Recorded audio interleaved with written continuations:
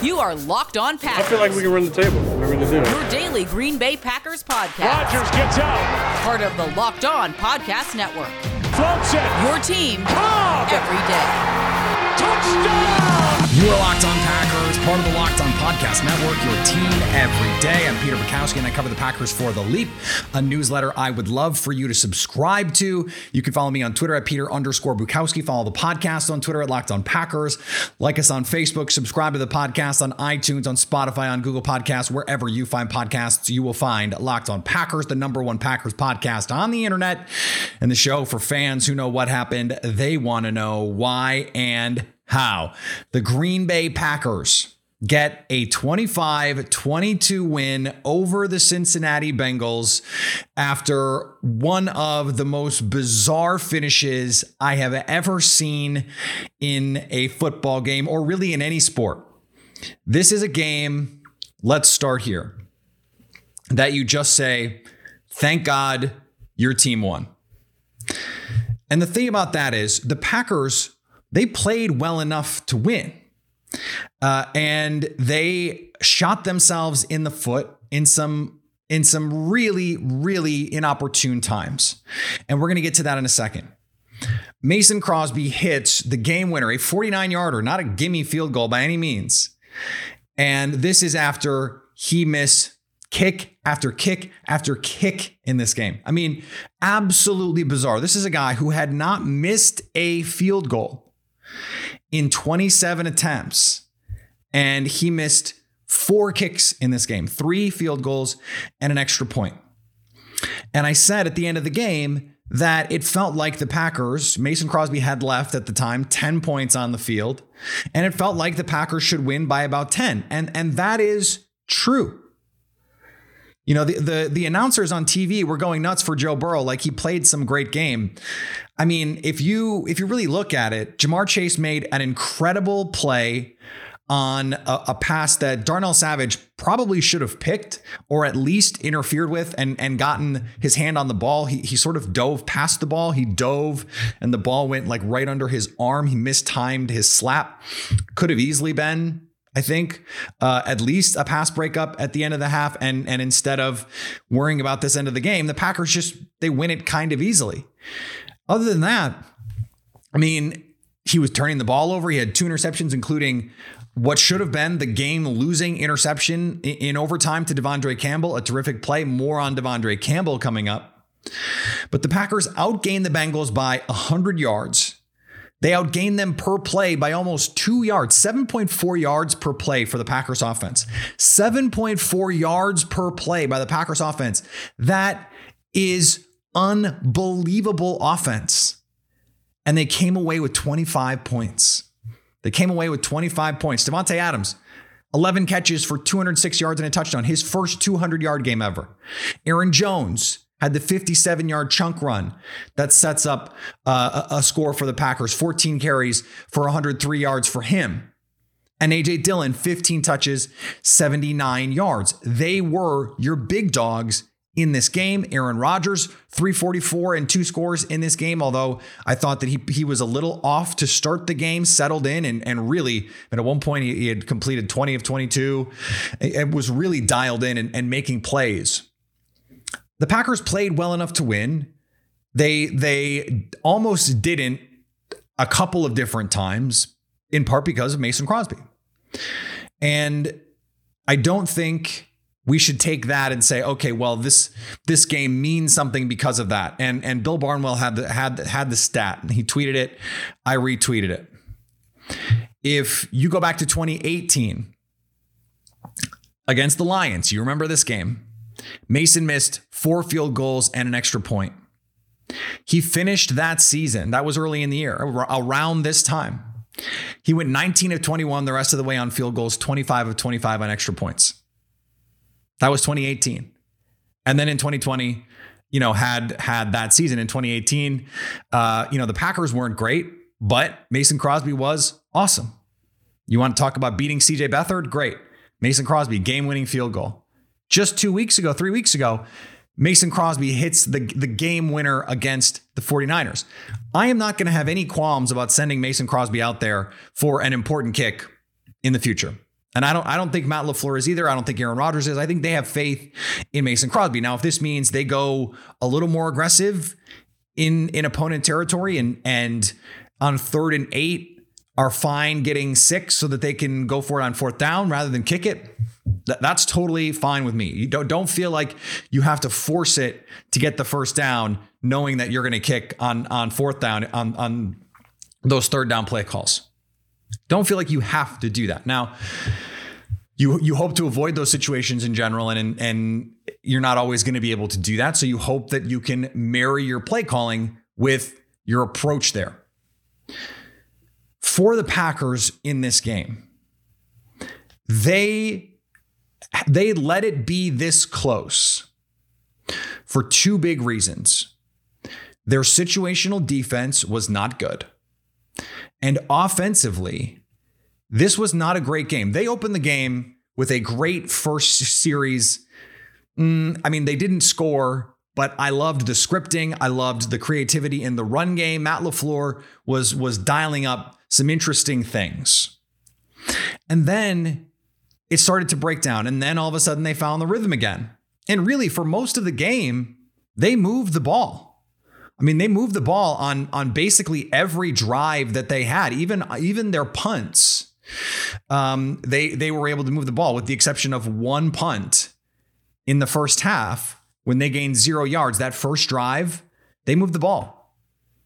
On the interception drive, they had started to move the ball. Aaron Rodgers got a little aggressive. But then the rest of the way, their drive chart, touchdown, field goal, touchdown, end of half, field goal, missed field goal, missed field goal, missed field goal, field goal.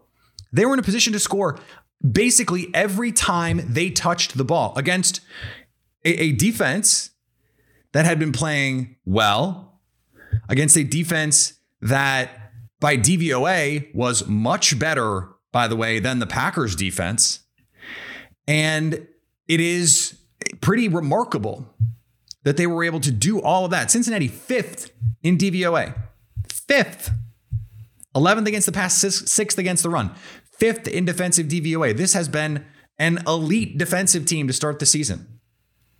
And Green Bay, without David Bakhtiari, without Elton Jenkins, without Josh Myers, the entire preferred left side of their offensive line, on the road, without Marquez Valdes-Scantling, they played, I thought, really good offense overall to put up the kind of yardage totals, yards per play totals that they did, to move the ball at will seemingly. They hit big plays. Devontae Adams had the chunk play. Aaron Jones had the chunk play. Rodgers made some really nice throws. And A.J. Dillon had a little break-off run. Offensively, this team is finding gears even without their top offensive lineman. And that says a lot about this team, the quality and their resolve. There's still some issues with the play calling. There's still some issues with the approach. And I go back to 1914. It's the second half. Green Bay had just settled for a field goal. They force a punt by the Bengals, and it feels like if you can score a touchdown here, the game is over, because Green Bay's defense was really playing well. The one Jamar Chase hiccup aside, they had been really playing well. You hit the 59-yarder to Devontae Adams. It's 1st and goal at the 6. And your next couple plays, it's Dillon up the middle. And then you have an incomplete. And it's just like, well, what are we doing here? This was playing not to lose. It was a cowardly group of plays. That's what it was. It was playing not to lose. It was, okay, well, you can make it an 8-point game here with the field goal, so let's not try anything. This was the best schemed offense in the red zone last year. They were unstoppable. They had a whole meme about it. It was the gold zone. I love gold, all that stuff. They were unbeatable down there. And they settled for 2 field goals in that area in this game. You just can't do that. And one inside the 10. You have Aaron Rodgers, Devontae Adams, and Aaron Jones. You cannot settle for field goals inside the 10, especially when you have a chance to put this game away. And then on the other side of it, they were not aggressive enough there trying to score a touchdown, knowing they've got the field goal in their back pocket. Then it's 22-22, right? You get down to the 18. A.J. Dillon up the middle for a yard. And then it's pass. When they should have, there's 2 minutes left. The Bengals are going to want to get the ball back. Even if you make the field goal, you're going to give Joe Burrow and Jamar Chase, who have, I wouldn't say cut you up, but you know Chase is a walking big play. So why are you leaving all of this time? Now, the first pass I thought was defensible. They go play action and you try and get something. Didn't work. And then they had Devontae Adams for a touchdown. Rodgers not able to get it to him. But in those situations, I thought that was a little overly aggressive when the conservative play was actually the right call. Make them take those timeouts. The Bengals, they had a chance at the end to win it, but they almost didn't because they managed the clock so poorly. I mean, they did not play with urgency. They were getting tackled inbounds. Green Bay actually played that really well and forced them to try and make a 57-yard field goal at the end. But I didn't understand handling it that way. And this is so far feeling very much like 2019 in that these are not impressive wins, but you've got a banged up team. That's part of the reason. You've got a really banged up team. And so to go out and gut out a win like this, to get it, you're never going to apologize for a win like this. Never. This win counts. You're 4-1. Go beat the Bears. You're 5-1. I don't care who plays. You hope that you can get Josh Myers back next week. You hope that you can get Elton Jenkins back. And you feel like, okay, you should beat the Bears. And they should. You go on the road in Cincinnati and beat a team with the winning record, albeit I think a little bit of a smoke and mirrors team. You have to take it. You have to feel good about that part of it. There is plenty to clean up here. We have not seen them hit their stride. Now, I don't think we can have expected them to do that because of the injuries, but some of these guys you might not get back. You might not get Zadarius Smith back. You might not get Jair Alexander back. So you got to figure it out. And the Packers, you know, they came out last year like a house of fire. And they were slinging it around the yard. Now, offense in general was up last year. And this year, everything has been a close game so far. So, okay, maybe part of that is you know, just you wrap that in there. But this team has not clicked and coalesced the way that we thought they would with all the continuity that they have and all of their ability to say, okay, the institutional part of this is something that we can rely on. We just haven't seen any evidence of that so far. And that's an issue. That's an issue. Now you can find that down the way. And a big reason why you don't have that continuity is you don't actually have the continuity because a lot of those key guys are out. But this team, you know, these are games that if you had all your guys, you would feel like you should win by 10, by 14. And with the exception really of the Lions game, the Packers have not played anything resembling a complete game with complementary football so far. Now, I think the 49er game was close. They got really unlucky with some you know, things that they can't control, like bad officiating. They played pretty well in that game on both sides of the ball. This defense played a play. We're going to talk about the defense in a second. I think the offense is getting there, but they're still situationally not what they were last year. You hope David Bakhtiari, Elton Jenkins, Josh Myers, when those guys get healthy, that you can hit that stride in the second half. Does this sound familiar? You've got one device that lets you catch the game live, another that lets you stream your favorite shows. You're watching sports highlights on your phone, and you've got your neighbor's best friend's login for some other stuff. Well, I want to tell you about a simple way to get all that entertainment that you love without the hassle, and a great way to finally get your TV together. It's called DirecTV Stream, and it brings you live TV and on-demand favorites together like never before, so you can watch your favorite shows, sports, movies, all in one place. That means no more juggling remotes and no need to buy another device ever again. And the best part? no annual contract. So get rid of the clutter and the confusion and get your DirecTV together with DirecTV Stream. Learn more at directv.com. That's directv.com. If you're like me, just about every day you stare into your cabinet going, I don't have anything good in the house. If you're a cheesehead, you probably love cheese as much as you love the green and gold.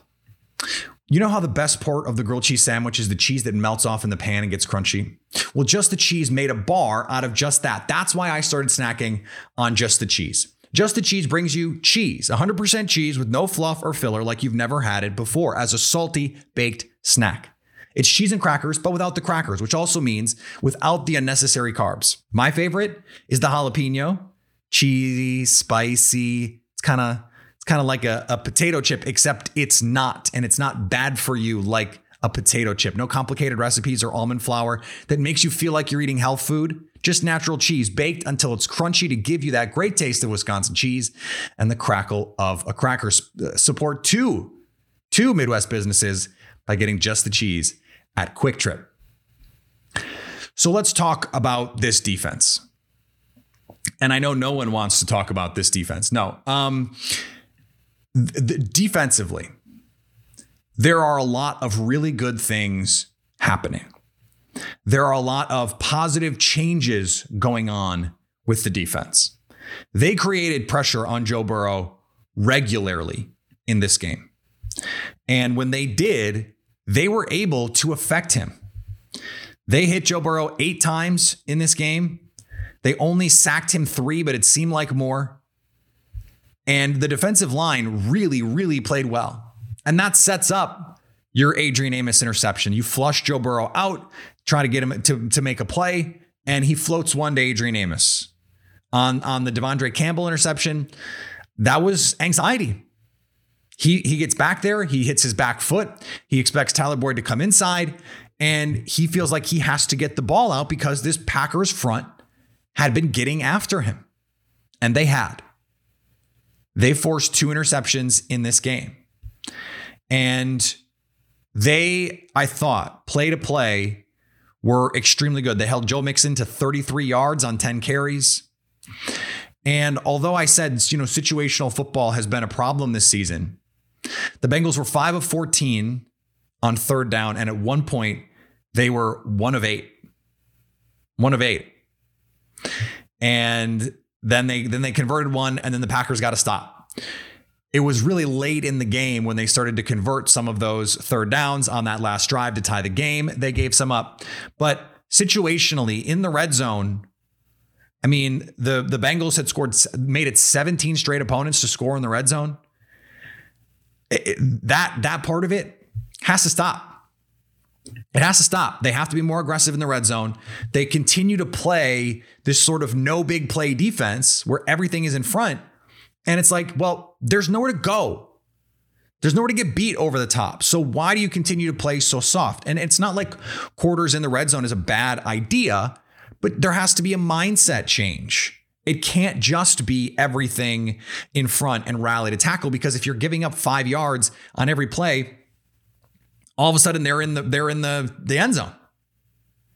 So they're showing good aggressiveness. I think Joe Barry has done a very good job mixing fronts and showing pressure and dropping out and showing no pressure and bringing some.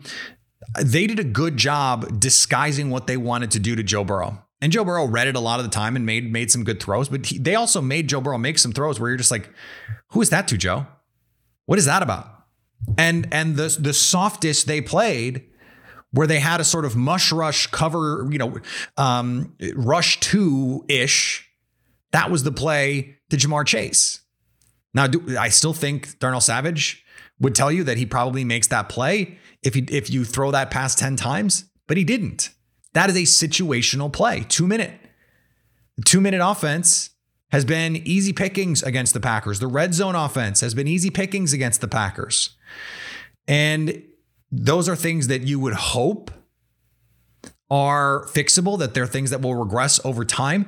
But you're watching them going, why would it change? Why would it change? Because it's an approach problem. Now, I don't want it to all be bad. They held the Bengals to 22 points. Like I said, 5 of 14 on third down. 5.6 yards per play is not a terrible number. And then the turnovers, the QB hits, the pressures. They're playing the right kind of defense for this team. And to do it, no Jair Alexander. Kevin King got hurt in this game. Rasul Douglas, who they brought in, not able to get up to speed in time. You would expect if Kevin King can't go, he's going to get a good chance to play next week against the Bears. And Jalen Smith, who they brought in, Chris Barnes got hurt in the game temporarily. Devondre Campbell got hurt in the game temporarily. They both came back. But Jalen Smith might have had a chance to play in those games, and they didn't. They didn't. And so to do what they did, to create the turnovers, you needed Adrian Amos to make a play. We had not seen a lot from Amos this year.